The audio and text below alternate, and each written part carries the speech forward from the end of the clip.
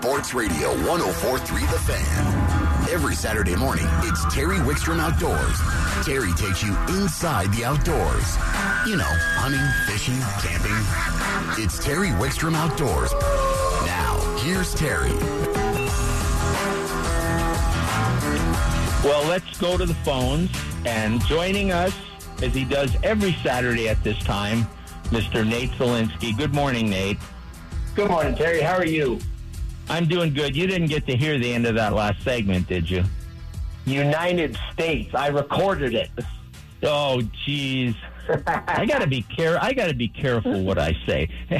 Hey, before we get talking about hunting, and there's so much of it going on and kicking off and taking right now, I saw a couple posts with a couple kiddos with their first doves. I'll tell you what, Terry, you know that I love dove hunting as much as about anything in life. My kids, since they've been 1 year old, have never missed an opener with me. You know, I mean, from literally in a car seat to a stroller to running around to upgrading to the BB gun. And this year they had shotguns of their own. It was so awesome. I left my shotgun in the truck. We focused on the kids. They each got their first doves and a handful of others. It was absolutely incredible. Oh, you know what? You just made a comment that I don't want to let it go by. You left your shotgun in the trunk. I am so adamant about when I'm teaching, well, and especially fishing, but hunting too.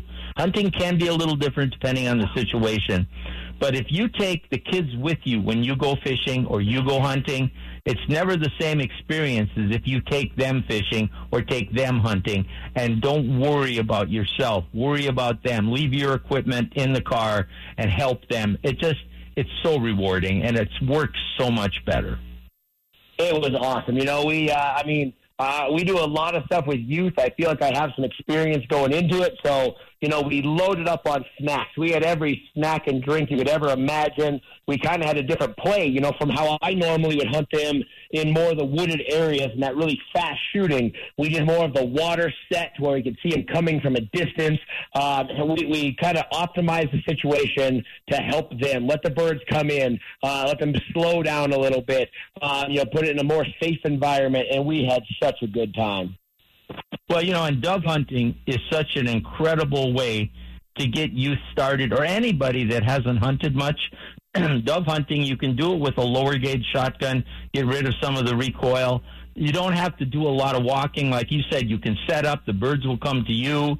It's just a perfect thing to get people introduced to hunting. In fact, our next segment with JR from Colorado Clays, we're going to talk a little bit about getting your gun ready for dove hunting. But let's get into some of the other. There's a lot going on out there, Nate. There is a lot going on. I do have to say one more thing about the doves.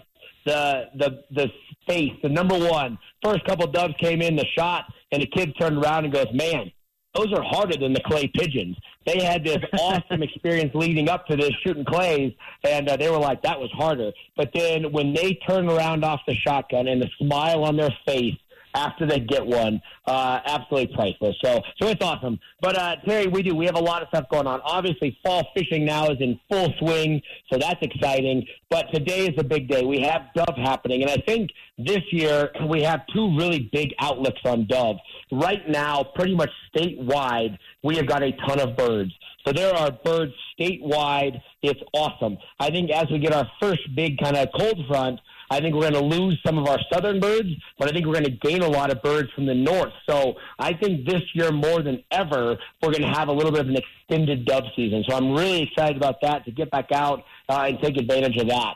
On the other spin of things, we're starting off today opening archery for deer and elk, and I have to say that this is probably one of the strongest starts of the elk season that we've seen in a long time. That full moon that fell on Wednesday has absolutely kicked off a rut situation. We were talking about on the radio show last week how it wasn't quite happening.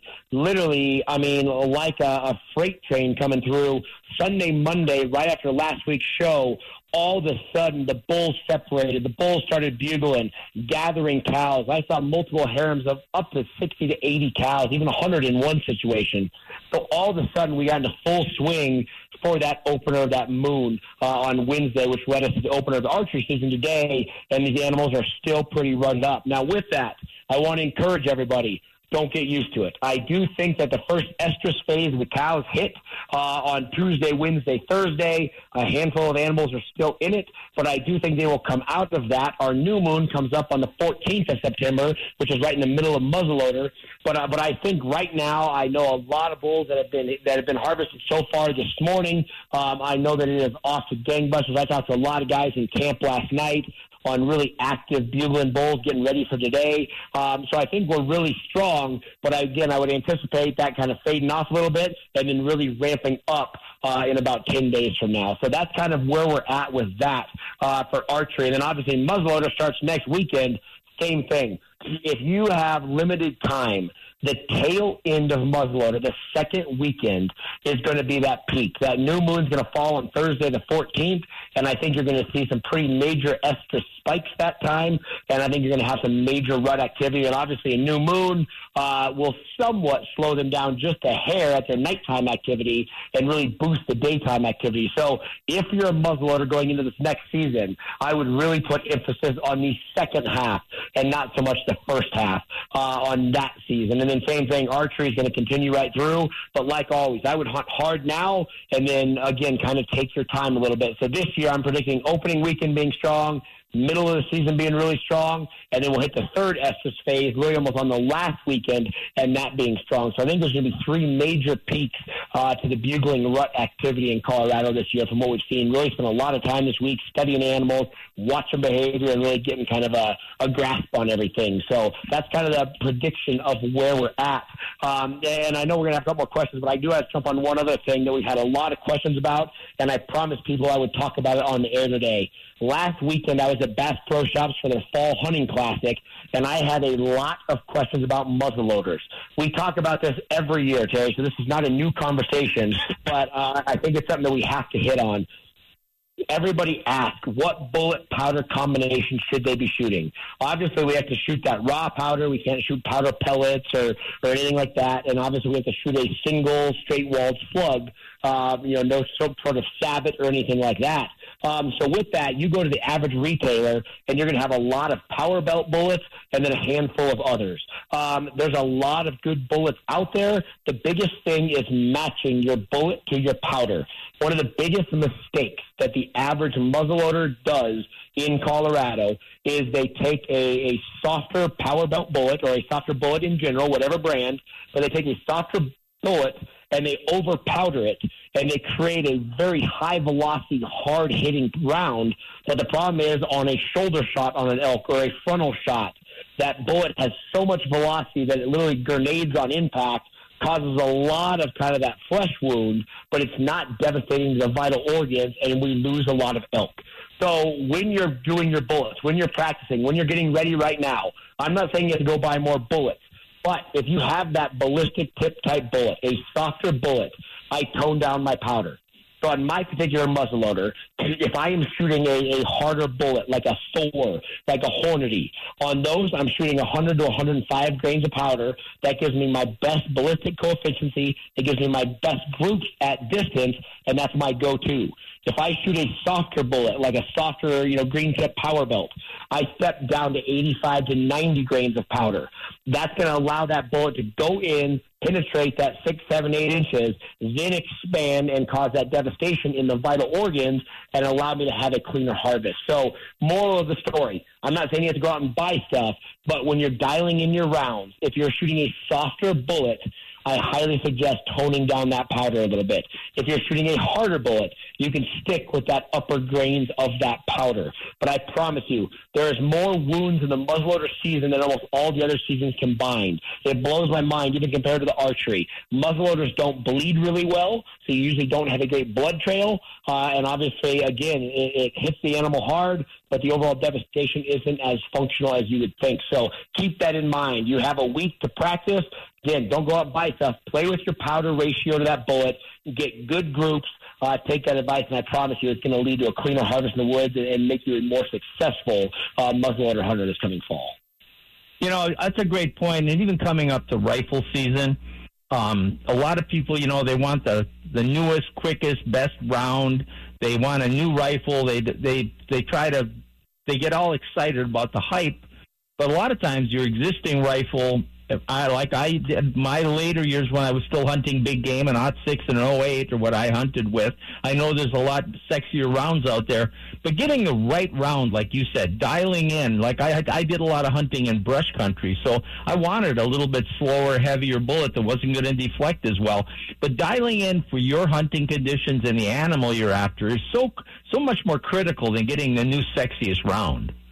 It's 100%, Terry. I mean, you have to be proficient with your weapon. I mean, accuracy, you want to make sure when it hits, it works. I agree 100%. I talked to people about that at Bass Pro this weekend.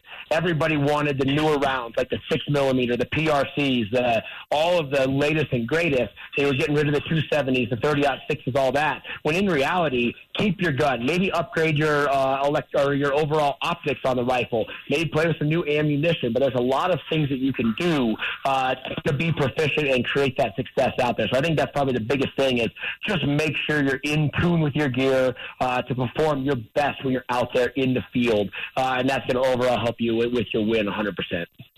You made a great point. If I was going to overspend on a rifle scope combination, I would overspend on the optics before I would overspend on the rifle. 100%. I would say that my ratio, not saying you have to do this, but I spend double the amount of the rifle on optics on almost all my firearms. At the end of the day, that's where I put my emphasis. I put it on a good base. Put it on good rings, so your entire mounting system is flawless. So you can be in the bumpy truck, be on the bumpy roads, and count on that rifle staying accurate. I promise you, at the end of the day, the rifles are almost always going to perform better through all the conditions than your optics will. The optics are always going to be the weak link on the entire system. Again, high-end rings, high-end mounting plates. Make sure that the entire mounting system is flawless. Better optics. I promise you, that will hands down increase your success every time you're in the woods. Nate, we have a short show today, so we only have a minute or two left. What would you like to cover to wrap it up? You know, we're excited about it. So, again, fishing-wise, we have some awesome fishing. A couple of things to think about. This coming Wednesday, September 6th, we are launching our Ice Addiction schedule. So everybody that loves to come to Ice Addiction, this is our 10-year anniversary. We're excited to talk about it. So coming up Wednesday, we'll be launching that schedule. So stay tuned for that.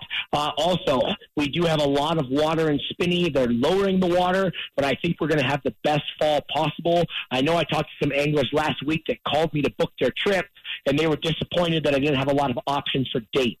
If you want to get on what is probably the best trout fishing in the country, is fishing those tubes in shallow water at Spinney in later September and early October. If you want a date, book now. This is more that public service. I don't want people mad at us if we can't get them in. If you want to go on one of those epic Spinney trips, text us, email us, call us. We are filling up fast with anticipation of probably the best bite that we've had in many years coming up ahead of us. And I'm going to go talk to him about erasing that tape from last hour when I was talking about you. Oh, I got it. I got it locked in forever. My friend, thank you so much. Always, you are a great contributor to the show. And this is a tough time of the year, my friend. It's tough to decide what to do.